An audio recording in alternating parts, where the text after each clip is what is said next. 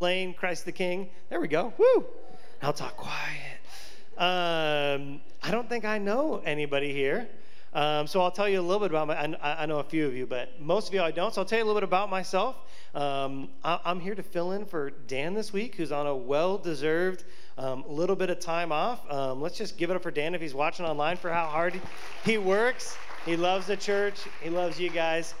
So as I mentioned, my name is Brian. I attend with my family at Blaine CTK. So many of you know Tyler over there. I get the chance to hear him preach and be loved on by him, but also be a part of a couple of things there. So I'm the volunteer worship director, and I also get to be part of the preaching team. So I get to preach every other month and help give Tyler a break, but I'm so excited to be here with you guys today. I'll tell you a little bit about myself beyond that. So I actually live in Birch Bay with my wife and my 4 kids, and I think there's a picture of them. Boom. That's us at a theme park in California, which name Knott's Berry Farm. My kids would remember, but they're not all here today, so they can't remind me. So that's my wife, Jessie. My oldest son with the tall one is Jameson. He's 10. Eden on the left is 9. Porter is about to turn 6 years old. And then the real small one's name is Heath, and he's actually here today, and he's still just that cute. So if you want to see him after service, myself or my wife, Jessie, will be holding him, and he usually likes to smile at strangers and be sweet and kind. But so that's my family, and I'm just thankful for them. And we live in Birch Bay Village, which I actually grew up in Birch Bay Village. And my wife convinced me that eventually I should move back to where I grew up because it was pretty great. And so does anyone here live in the village? So you guys know, the village is pretty great. But I was 30 years old, and I was like, I don't want to live where I grew up. But now that I'm back, so glad to be here. So enough about me, though. I'm going to pray real quick, and then let's jump into our digging into the Word today. God, we thank you. Thank you for the chance to come into worship, God. We thank you that we get to be here and that we get to know that you are God, that you have saved us and that you work in our hearts and that you're going to continue to work as we engage with you, Lord. We pray that it be your words that we hear today, and God, that your Spirit would move. We thank you. We pray this in Christ's name. Amen. So I get to continue in the Flourish series, which I think we're in the 3rd week. Flourish, Choosing Connection in a Withering World. And the series as a whole has been based on the first half of John 15, taking a look at spiritual practices with the intention of remaining in Christ, living a life that flourishes in connection with him. Another word for flourish is maybe grow or thrive, right? We want to thrive in our relationship with Christ. And today I'm honored to be sharing with you about the spiritual practice of generosity. And what Scripture reveals about its impact on our lives as believers in Christ. Now, before we jump specifically into generosity, I want to set the table a little bit for talking about spiritual practices, why they impact our lives so immensely, and why they help us flourish. As you see, there's something that I think is really important to lay out today, because generosity is probably the most tangible of all of the spiritual practices that are going to be talked about in this series. And what I mean by that, in generosity being tangible, is that it's when we're practicing generosity, it's really easy to see or to measure. And that's not always the case for all spiritual practices, right? Prayer, we can say, hey, I prayed for this long, but it might be tougher for us to say, hey, I prayed, and because I prayed, this happened. Or maybe we might never see how that's working. The connection to how our prayer impacts our world maybe isn't always as clear. And that's not to say that prayer isn't clear, but with generosity, it's pretty clear, right? If you see someone who's in need and they're like, hey, I'm hungry, I need $5, you give them $5. You can, if you want to be weird, you can follow them to the store. You can watch them spend that $5 and they're not hungry anymore, right? That's a pretty tangible or measurable result to our generosity. right? Or maybe you want to be generous with your time and your work, and your neighbor needs to paint his house, or on July 30th, the church is getting painted and worked on, and you say, I want to be generous with my time and my skills, and you show up here. It's pretty clear at the end to be like, oh, the church is painted now. It looked like this. Now it looks like this. It looked like that before, and here's how much time I was. It's very tangible and easy to measure this as a spiritual practice. And the reason that I want to lay that out is because before we jump into generosity and this tangible spiritual practice, I want to make sure that we know that it is in no way less spiritual than other spiritual practices, okay? It is in no way less spiritual. Just because we can maybe see it a little bit more clearly, it is in no way less spiritual. And so, yeah, we might see the result, but we can't miss the fact, because when we function generously in response to who we are in Christ, there is actually more going on than meets the eye. There's more to generosity than just that person's not hungry anymore. The church is painted and it looks great. Or, hey, you know what? I helped so-and-so with X, Y, and Z, and now they're doing great. There's so much more, because as Christians, we live and act in our life filled with and moved by the Holy Spirit. Right? Titus 3:6 says, He poured out His Spirit on us abundantly through Jesus Christ our Savior. So we aren't just friends with Jesus. We aren't just like hoping to fit in with His crew and we're, hey, be part of my vine. Like, oh, sweet, part of the vine. We're not just fitting in with the crew. God doesn't say like, oh, I would love for you to be generous because, all the cool things I'm doing, I could use some sprinkles on top. Like, no. Like, God has chosen that much of the work that He's going to do in this world, He has chosen to do it through His church, to do it through you as believers in Christ. So if we believe in the Holy Spirit, then we must also believe that obedience to God's word has a spiritual effect. Okay? Right? God calls us to come and to obey His word and to live for Him. And we have to realize that because we're filled with the Holy Spirit, then we've got to realize that acting in obedience has a spiritual effect. When you do the right thing, it isn't just like, oh, that was nice. Yeah, I stopped doing this stupid thing. I stopped stealing, so now I don't go to jail as often. Oh, that's great. There's a spiritual effect as well.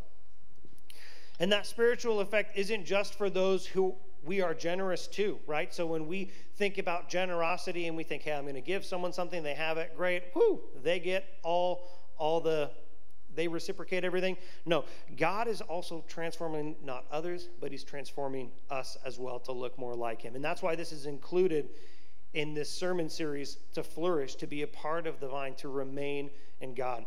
2 Corinthians 3:17-18 paints that picture for this. It says, now the Lord is the Spirit, and where the Spirit of the Lord is, there is freedom. We all with unveiled faces are looking as in a mirror at the glory of the Lord and are being transformed into the same image from glory to glory. This is from the Lord who is Spirit. Okay, so we see right there that generosity, that the spiritual impact that's making, it's happening to those we're generous with, but it's happening to us as we are transformed to look more like Christ. And our growth in Christ through spiritual practices is a spiritual event. And it isn't by our own power either. Right? We may be saying, hey, yeah, I went and I did this generous thing, so check it out. I upgraded myself. No, that doesn't happen at all. Because what happens is, as we are obedient in generosity, as we see the tangible actions and reactions, we have to remember that the important work, the spiritual work that is being done, that is God's work being done. That's why we must take so seriously the development of our connection with Him by remaining in Him and Him in us, because He loves to do His work in us. He loves that we are a part of the blessing and the transformation that takes place in this world. And He does that through being in a relationship with us and leading us by the Spirit to obedience to His word. So pulling a passage out of the Flourish series, it says, I am the vine, you are the branches. The one who remains in me and I in him produces much fruit, because you can do nothing without me. And friends, let's just praise God. How amazing that God has chosen that we are to take part in His work in our own lives and in other lives, right? Praise God for that. He says, I want to work in your heart. I want to work in others' hearts. So here's what you're going to do. And that's not because He needs us, but because He wants to be us involved. This is the way that He has chosen for things to be. Now, I'll be honest, on the topic of generosity, of Christian generosity, I spent a lot of my life learning about that, thinking about that, and I didn't really look at Scripture as much. And I saw how other people were generous. I saw how I was generous. And there's a lot of things that I think I wasn't getting right for a lot of my life. I remember I had a friend in high school and a few years after. And he was kind of that buddy, and he was always, we'd go out to Denny's or whatever, and he'd be like, hey, man, can you buy my meal? Sorry, I ordered it already. I didn't bring my wallet. And, I was that friend who's like, yeah, I got you. I'll cover you. Or, oh, hey, shoot, I need some gas. Can you get me some gas money?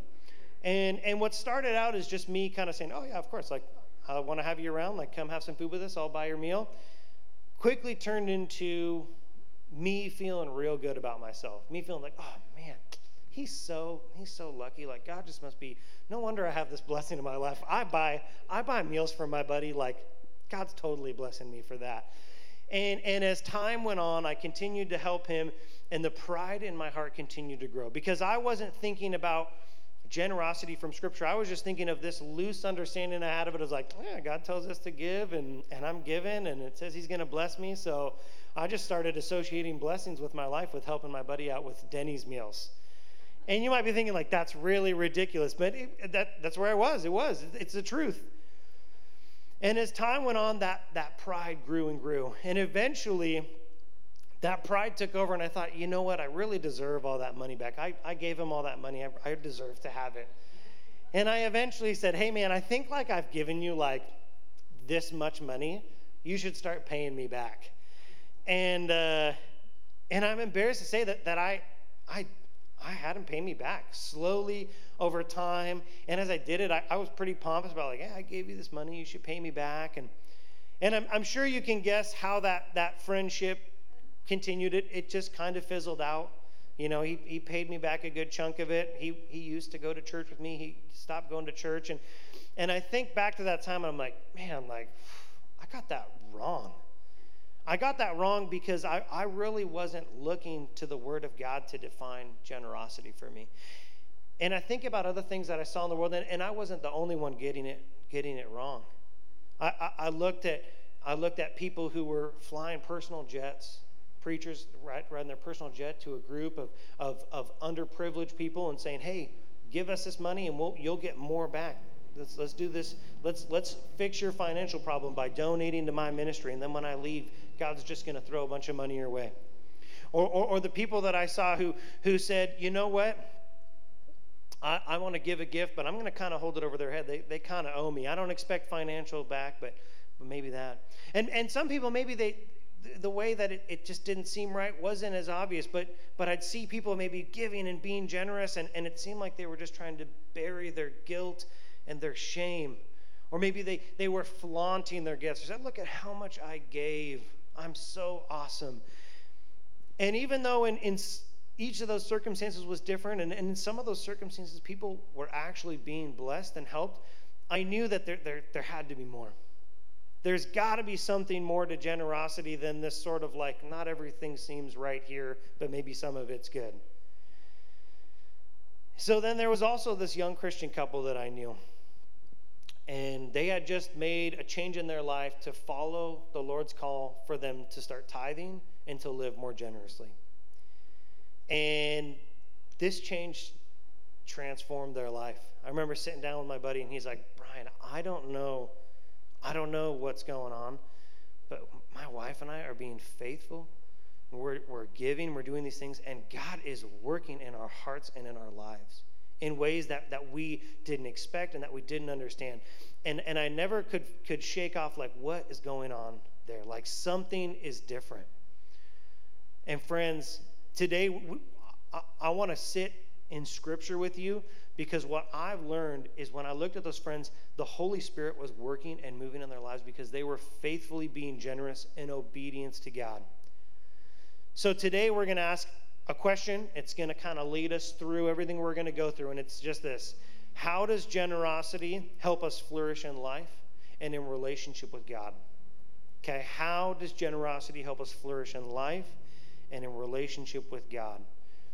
Because we know that we can give, and we know that Scripture makes very clear that giving is something amazing. It is a blessing to others. It is a blessing to us. But we also see generosity in the world not quite looking right. And we're going to look at Scripture and hopefully come out the other side of today understand a little bit better. So our first encouragement in this question, that we will grow in Christ through obedient generosity. Why will that happen? The first reason that we can know that when we think of generosity, that we will know that it will help us remain in God, is because generosity is instructed in Scripture as well as exemplified throughout it. Okay? It's instructed in Scripture and exemplified throughout it. God does not tell us to do things that don't bring us closer to Him. We got it, right? He doesn't say, hey, go and love your neighbor. It's not really going to have much to do with me and you, but your neighbor. No.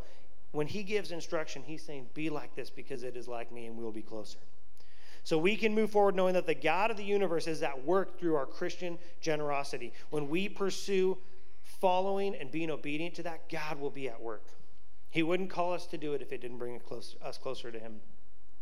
So our main passage today, the one that we'll read through and we'll come back to a couple more times, is out of Corinthians.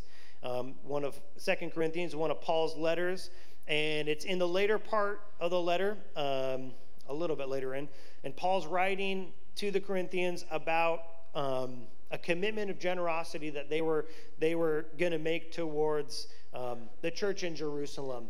And Titus was going to come. He was going to pick up this gift. And let's read what Paul said here in 2 Corinthians 9, 6 through 15. The point is this: the person who sows sparingly will also reap sparingly, and the person who sows generously will also reap generously. Each person should do as he has decided in his heart, not reluctantly or out of compulsion, since God loves a cheerful giver, and God is able to make every grace overflow to you, so that in every way, always having everything you need, you may excel in every good work. As it is written, He distributed freely, He gave to the poor, His righteousness endures forever. Now the one who provides seed for the sower and bread for the food will also provide and multiply your seed and increase the harvest of your righteousness. You will be enriched in every way for all generosity, which produces thanksgiving to God through us. For the ministry of this service is not only supplying the needs of the saints, but is also overflowing in many expressions of thanks to God. Because of the proof provided by this ministry, they will glorify God for your obedient confession of the gospel of Christ and for your generosity in sharing with them and with everyone. And as they pray on your behalf, they will have deep affection for you because of the surpassing grace of God in you. Thanks be to God for this indescribable gift. So we look at this passage and we ask our question, right? How does generosity create a thriving relationship with Christ? And I'll tell you that there's a lot in this 9 verses, and I'm only going to scratch the surface here. We would need multiple weekends or multiple hours, and it's real sunny today, and the last thing I want is it to be 1:30, and you're like, Brian, like I was going to go to the water slides. Don't worry, we'll be out on time. You'll get your water slide time in. Does anyone ever just leave church and go straight to the water? I just got to know. I feel like if I went to church here, I would just, especially if I was Dan, I was looking out, I'd just be like, all right, church is done. Let's go slide. And no one does that? Okay, well, if I was here, I would do that. I'd have no money left. I'd be sliding every day. So anyways, back to this passage. The first thing we see in this passage that helps us flourish in our relationship between us and Christ. First thing, it creates in us a Christ-like posture before our King. Okay? It creates in us a Christ-like posture before our King. And posture is important because connection takes place in how we are with each other. If you and I went to coffee, we went down to the new Baywood Cafe, it just opened up, we're hanging out, and you're sitting there and you're kind, you're just being so honest and funny, you're trying to make me laugh, you're just being a good friend. You care about me, you want to feel that connection. And I'm sitting there on the other side of the table and I'm just being real poor to you. I'm being rude, I might be telling some lies, I'm making some rude jokes at your expense. I really am just not interested in hanging out. That would have an impact on the success of our relationship, right? If you were just being awesome, which I know you would be. Everyone here, you guys have been so kind and sweet. My wife and I have met a ton of you. And I promise I wouldn't be this way if we went to coffee. But if I was, right, it would be a little one-sided. It would impact it. Because your posture and my posture would be very different. My posture would be one of, I'm not going to invest in this connection. And even if you tried super hard to do it all right, there would always be something holding it back because of the different posture that we had towards our relationship. And it wouldn't be able to flourish. And if we wanted to experience that best possibility that relationship has to offer, we would both have to have the right posture. And that goes for our relationship with Christ. Our posture in our relationship with Christ is valuable. And so in this passage, there's 4 different ways that I think are pretty easy to identify that Paul is teaching here for how we can have posture, how generosity impacts our posture in our relationship with Christ. Okay? And this isn't an exhaustive list of Christ-like characteristics. At the end, I always, you'll probably be thinking, there's more. If there is, write it down and remember it, because praise God that he's moving in your heart that way. So the first posture, that generosity, when we are being generous in obedience to God's word, the first posture it teaches us is a posture of joy. Okay? Generosity teaches us a posture of joy. And let's go back to the long passage in 2 Corinthians 9:7. It says, each person should do so as he has decided in his heart, not reluctantly or out of compulsion, since God loves a cheerful giver. Okay? So this is a joy in the way that Christ finds joy in us, right? Because friends, Jesus doesn't want us to feel loathing or pressure when we're giving. No, Scripture isn't denying also that giving is hard or maybe even painful. It acknowledges the difficulty of generosity because you might be giving money out of your own pocket. You might be giving time out of it. And it says in the midst of that responsibility, it recognizes that and it says, I want you to be a cheerful giver or not at all. Okay? Now, I don't think this is a free pass if you don't like giving. Now, if you're like, oh my gosh, Brian, you just I don't have to give anymore because I'm not excited about it. Friend, I think if that's the case, you need to seek the Lord and you need to pray about how you feel about giving. But if we realize that God wants us to be joyful in following his instruction, then he's saying this is a Christ-like way. If he is joyful in his generosity towards us, he's trying to teach us how to be joyful in generosity towards others so that we might look more like him. Okay? And doing that well, it might take time. Right? You might not be excited. You might be thinking, oh man, well, I definitely didn't want to come on the 30th, and now my heart isn't in it, so I know I shouldn't come. And that's okay. It's going to take time. Or maybe you're already there, and you can continue praying and rejoicing. And maybe there's someone in your life you can say, hey, here's how God worked in my life and created joy and generosity. But the point is that we have Christ at our side, so wherever we're at in terms of joy in relation to generosity, he is the one that wants to do that work. The second posture that it teaches us is a posture of humility. Philippians 2:3 says, do nothing out of selfish ambition or conceit, but in humility consider others as more important than yourselves. That's a posture of humility right there. Humility is one of the most important postures that we see throughout the Bible. If you read in Philippians, you'll see the humility of Jesus, just continuing on just past that verse we read, the humility of Jesus' entire human existence on earth. The passage goes on to read that how we are in relationship with one another should be founded on how Jesus was. That despite being God, he didn't use that to his advantage, but instead he came to earth as a man. He became a servant to us, those he created. I mean, think about it. Jesus created us, and then he comes to earth and he is a servant towards us. That's a sense of humility that is unimaginable. And if Jesus could give humbly and without pride, if he took the generous nature to be a servant to others, then how much more should we be humble in our giving? And friends, if we want to look like Christ and experience him more, we must seek humility.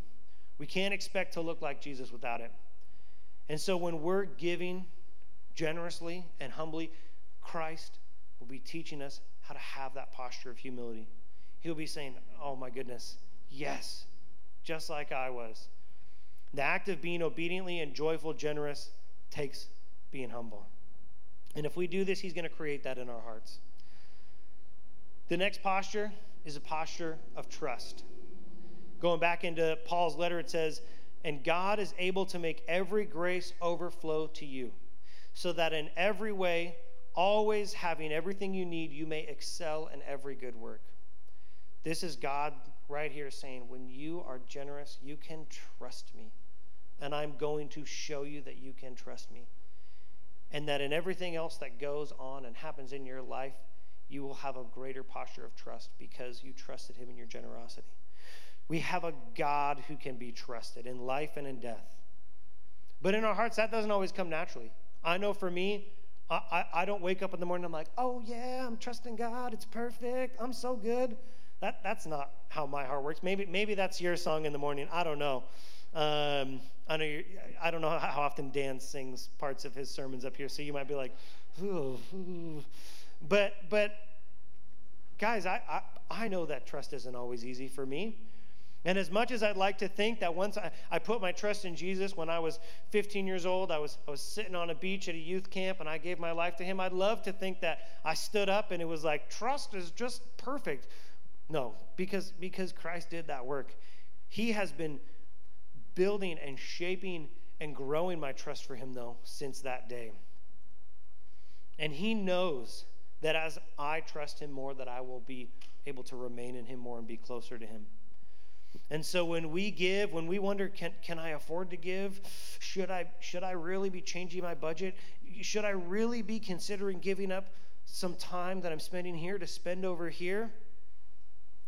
If we're seeking Jesus in this, if we're saying I'm being obedient to the word of God, and then we choose to make that step of generosity, we're trusting that, Lord, I trust that this is something to take this time away here, and I trust that if I put it over here, that you will bless me, that it is good, that it will bring me closer to you.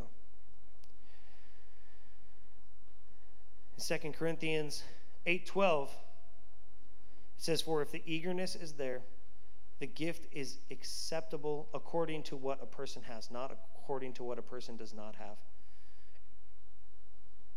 We learn to trust in him because only he is the truly trustworthy Savior. We can't trust in this world. We can't trust in ourselves. And as the trustworthy Savior who we know will take care of us, even when we give a gift and we're thinking, God, I don't even have anything to give. Is this really even being generous? He says, yes. Whether we are able, whether we're in our own homes or whether your wallet is empty or your schedule is stacked and you just don't even know, whatever generosity we find to give from even our most empty moments and places in life, we can trust that the eagerness and the obedience that we give that with is an acceptable gift. So not only can we trust that God will take care of us, but it teaches us that we can trust that our most meager and small gifts by the standard of the world are so big to him. We can trust that he understands true value. So when we go and we say, God, my wallet was empty, but I found a way to help this person, he doesn't say, well, it was only $2, so $2 worth of blessing up here in heaven, I guess. No, that's why when you look at the story where Jesus is in the temple and he sees the rich people giving and the poor person giving, and she gave 2 pennies, and that was all she had. Because he isn't saying, whew, those people are just stacking the dollars there, I love it. No, he's saying their eagerness and obedience, and that we can trust then that when we give him, we're like, God, is this much? He says yes. He says yes. The fourth posture is he teaches us a posture of sacrifice. Galatians 2:20 says, I have been crucified with Christ, and I no longer live, but Christ lives in me. And the life I now live in the body, I live by faith in the Son of God, who loved me and gave himself for me. When we give to others of things that are important to us, we begin to experience the beauty of sacrifice. Christ gave his life for us, and he calls us to do the same for him. And that might mean that your possessions and your time, your skills, those are part of that life that he's saying, I want you to give it to me. This life with Christ isn't he died for me. I'm so excited. Jesus died for me. So now I get to live the same life. I get to enjoy it. I get to have all my stuff, except now I know I'm going to heaven. He doesn't call us to that same life. And I think as believers, we know that he radically changes it because it's better. He knows that life is better. He knows that eternity, that the things of the Spirit are better. Jesus is not of this world, though. And that's why that one is tough to line up, because it's easy to say, but look what the world values. Look at these things that bring me instant pleasure. But Jesus is, when he calls us into a relationship with him, he calls us into a life of sacrifice, not one of holding on to all of our things, because he knows that when we let go of things, we can grab on tighter to him. That posture of sacrifice. Generosity in the name of Christ will teach us about the sacrificial nature of our relationship with him. Jesus wasn't speaking lightly when he said in John 12:25, he says, the one who loves his life will lose it, and the one who hates his life in this world will keep it for eternal life. God sees so much further. I think sometimes we think oh man, I love Jesus, I got to think bigger. And I think that's true. But we also have to realize, though, that when we look to Christ, we don't just think bigger about the gospel. We don't just think bigger about this. We think further out. We think longer, because God's got eternity in mind. So it's not just bigger, it's further. Okay? And that is what can change our perspective on how we see the things of this world, because we know that Jesus is looking beyond. So there's a couple more things that generosity does to impact our relationship with Christ. We talked about postures of joy, humility, trust, and sacrifice. There's a couple other things. It teaches us to love others. It teaches us to love others. John 15:11 and 12 says, I have told you these things so that my joy may be in you and your joy may be complete. This is my command. Love one another as I have loved you. And we just saw, Jesus says, love one another as I have loved you. He loved us with joy, with humility, with sacrifice. And he trusted in the Father. Friends, how amazing that God doesn't leave us hanging in how to love one another too, right? God doesn't say, here's my word and you need to love me. No, he's like, no, I want you to love others as well. He doesn't leave us hanging with how that looks.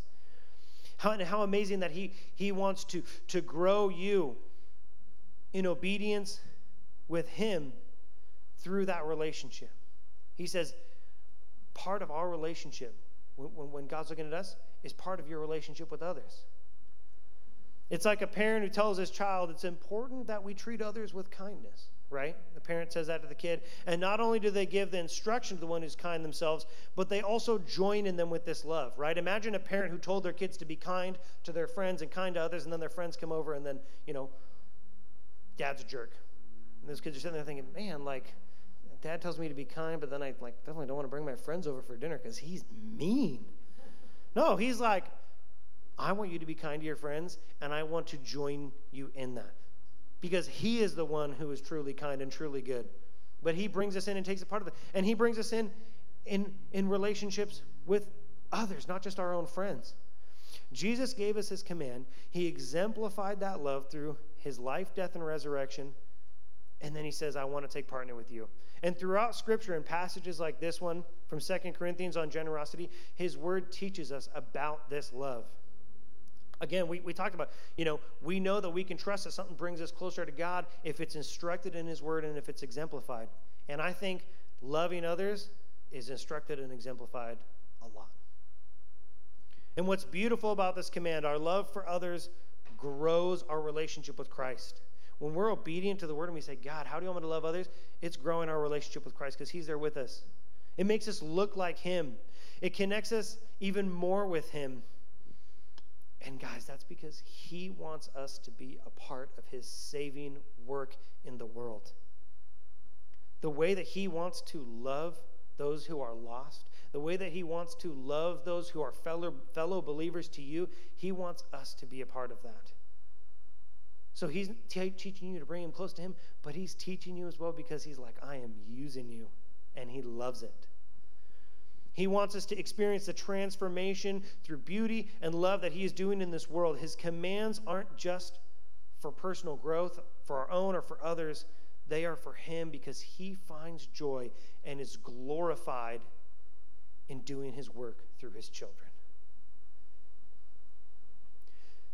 The same theme continues with generosity. We can keep seeing, and we learn now also, as we look at it, that not only does he teach us to love others, but it leads ourselves and others to worshiping our King. Okay, and this is another way that generosity brings us closer to God, is it leads ourselves and others to worshiping our King. We are once again called to join with God in his work. God works for his glory, and just as he does with love, he does it with worship. He says, I want you to point people to me. I feel like that's one of the greatest things that we can, if we ever just need a simple, like, God, oh, am I doing things right? Like, how do I look to you? Just ask yourself, am I pointing people to Christ? And he wants that. He wants people being led to worshiping because, oh my gosh, I saw so-and-so doing this and giving glory to God. Glory to God. Someone came and helped us. We needed groceries. And they just said, hey, like, God has told me to be obedient and to love you. Do you think they're going to be like, man, what nice people? They probably will, yeah, because you're probably really nice. But they're also going to be like, they're doing that because God, who is this God? He wants us to take part in pointing other people to him. Paul said, because of the proof provided by this ministry. I mean, he literally lays this out when in Corinthians, he's talking about the donation that they're giving to the church in Jerusalem. And he straight up is like, one of the greatest joys is, and see it right here, because of the proof provided by this ministry, they will glorify God for your obedient confession of the gospel of Christ and for your generosity in sharing with them and everyone. He is encouraging them by being like, guys, you're pointing to Jesus. People are worshiping God. He says, glory will come to me. Oh, and side note, I'm going to do it because you were generous to others. Do you see how the Lord is drawing us into him further and further as we do these spiritual practices? It isn't that he's just like, oh, yeah, I want you to do it because then you'll have a nice, comfy, cozy life. He's like, no. There's so much bigger than comfy, cozy things working out good. There is eternal purpose. There is spirit. God is remaining in you, and you remain in him. He is producing fruit because he wants the fruit of his vine to come from the branches. Right? When we read that passage in John 15, it doesn't say, we'll cut a vine off and we'll just make the fruit come from the root. No, he wants the fruit to come from the branches. He has chosen that you, as branches of his vine, are where the fruit will be produced. And our last one for today's list, the last way that I have here at least, that generosity helps us thrive in our relationship with Christ, is it reveals our sin. Maybe it's a sin of greed, because maybe you don't want to give up those things. Those are yours and you want them. You want more of them, and sharing them doesn't help you get more of them. Maybe it's one of pride, as you think, yeah, I'm awesome. I'm giving, I'm helping people out. Or maybe I worked so hard. Look at all this money that I earned. God, aren't you excited that I worked hard so I can give this away? Or maybe it's hatred. Maybe you want to give, but maybe you say, I don't want to give to that guy, though. I don't want to give to that person. I know they're in need, but I don't like them. Someone else will give to them, not me, though. Or maybe it's just laziness. Maybe the sin is just that you're going to give tomorrow. Eventually you're going to give, and it's just, God, like, I know generosity is important. I'm going to get there. But here's the thing. 1 Thessalonians 4:7 says, for God has not called us to impurity, but to live in holiness. Friends, God reveals our sin not to shame us, but to show us the state of our hearts, which therefore reveals our complete need for him. And remind us that he sent his son to die for us, that the things that we are doing that are getting in the way of thriving with him, those things have already been overcome. Right? God doesn't say, I've revealed your sin and now I hope you feel real bad. No, he says, I want you to see your sin because, one, I want to work through you and I want to move that out of the way so we can thrive. And two, I want you to truly understand how serious my son was about dying for your sins and how powerful and amazing that is. Last week, Pastor Dan quoted James 5:16 and says, therefore, confess your sins to one another and pray for one another so that you may be healed. The prayer of a righteous person is very powerful in its effects. As if we want to flourish, We have to be willing to be changed as we are brought close to Christ. And if we ignore our sin, then we're ignoring what is the greatest hindrances to growing close to him. So we need to realize that we can trust God, that he came humbly to sinners. And he says, I want to reveal your sin because I want to help get it out of the way, because I want to bring you in closer. So where does generosity start? You might be like, Brian, this sounds awesome. I love it. Or, Brian, I'm feeling real convicted and I've got to go pray and seek the Lord. Or maybe you're like, Brian, I've been given and you have breathed new life through the Word of God. I'm so excited. Whatever it is, I want to end today with talking a little bit about what we can do. But the first thing that we've got to remember before we go into maybe some of the, hey, here's ways we can give, is we have to recognize and be encouraged that generosity starts with God. Generosity starts with God, because it doesn't start with you having stuff, right? It isn't like, oh, sweet, I've got stuff now, I can go be generous. It doesn't start with, oh, you know what, I've got a free Saturday anyways, that's great. No, generosity starts with God. It doesn't happen as a result of the position that we have put ourselves in or that we're in. It is because God has positioned you. It is because of our position as saved and in Christ. God has given you the things. If we go back to the passage in 2 Corinthians, it says, now the one who provides seed for the sower and bread for food will also provide and multiply your seed and increase the harvest of your righteousness. Guys, every good thing comes from the Lord. Even the one who is generous, that which they can be generous with is from the Lord. It all starts with God. That's why here it says, hey, God provides the seed. So we can't even sow a seed without God providing that seed. Just as much as he provides what is reaped and given.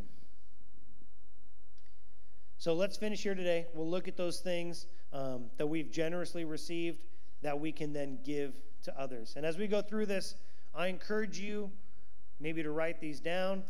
I think they're all in the blanks. There's a lot of things that I mentioned that you're like, I'm writing this down, it's not there. These are on the paper. But I encourage you this week, today, to pray about these. Whether you're like, man, I do a lot of these, I do all of these, I do none of these, I encourage you to pray about it. Whether it feels easy or hard, seek the Lord. If you can't give in an area cheerfully too, I want to remind you that scripture says, hey, don't do it. Don't give because you feel pressured.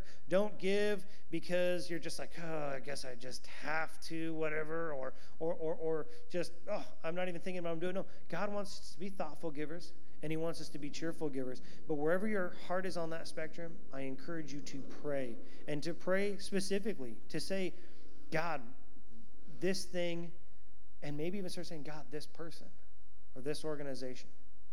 So the band's going to come up, and I'm going to talk just quickly about a couple different ways. So the first way that we can be generous and give to others is money. And I know you might be thinking like, man, Brian just talked about generosity for 30 minutes, and he hasn't really talked about money yet. But we're going to bring it home. We're going to go there. So financial giving is probably one of the biggest ways that we see being talked about in church. But it's also talked about in Scripture. Old Testament talks about tithing. It actually talks about, hey, a specific percentage and giving it regularly. Paul talks about giving financially to support the saints and those who work in ministry. We even see in Scripture that some of us are actually blessed with this spiritual gift of giving. So some of you may have the gift of prophecy. Some of you may have the gift of comfort or teaching. Some of you might have the gift of giving. But regardless, we've got to recognize that we've got to pursue God and look at that. And I think beyond just tithing and those of us who have a spiritual gift of giving, I think we can just go beyond that and say, hey, you know what? I know of an organization or a missionary or a cause that's close to my heart, and I want to pray about that. And I want to see, God, can I cheerfully give here? Is this area you're calling me to give? Or maybe it's just closer to home, and maybe it's, you know what, I know someone down the street could just use a couple bags of groceries. Or maybe it's something bigger. There's a family in need, and they really could use financial support. Money, I think, is one thing that we need to be praying about. We don't have to look very far on that one, though. I think that one, there's a lot of ways that we can see pretty quickly. And I think we can see in Scripture as well. Service is another one. I mean, throughout Scripture, we see service to the church. We see service to others illustrated by so many characters throughout the Bible. In Galatians, we read that our freedom in Christ doesn't lead to earthly opportunities, but to serving each other in love. Guys, service is another way. Or our generosity could come with just giving our time. Maybe there's someone who just needs someone to spend time with them. Or maybe it's your skills. Maybe you're really good at painting, and you should be here July 30th. I think they could need you. Or maybe some other skill. I don't know. I work in tech, and I'm like always meeting people like, I have this skill. And I'm like, oh, I didn't even know that was a skill, but that actually sounds really handy. You might have a skill that you could be generous with. Or maybe your knowledge. Man, maybe God has just blessed you with the opportunity to grow and learn things, and you can be generous with that. Or your compassion, or possessions, or just listening to someone, or being kind. And there's a lot of things here, and don't get me wrong, I'm not saying that you need to now turn your life upside down and be like, I got to make sure I can cross all these off and I'm being generous with those. No, but I think that we can grow in this practice and pray on it. And I don't think that God is also, he's not calling you to never rest either. You might be sitting here thinking like, Brian, you just booked my next 10 years of life with generosity. Guys, the same God that calls you to giving your life for others, to considering others better than yourself, to be generous, to live sacrificially. You want to know what else that same God commanded us to do? That's the same God that commanded us to rest. That's the same God that said, hey, you know what? I spent 6 days making this amazing universe, which we're now getting to see on the James Webb pictures that are just amazing. And he said, after he did all that, he said, I'm going to rest. And he calls you to that rest as well. So I encourage you, guys, this should not be stressful. It should not be overbearing. But eventually, as you seek Christ, will be joyful. And he will call you to others. He will call you to rest and care for yourself. And I think the last thing I'll say is not only is he calling us in these walls and outside these walls, but maybe the first place that he's calling you to be generous is in the walls of your home, with your family, with your kids. Maybe that's the first spot.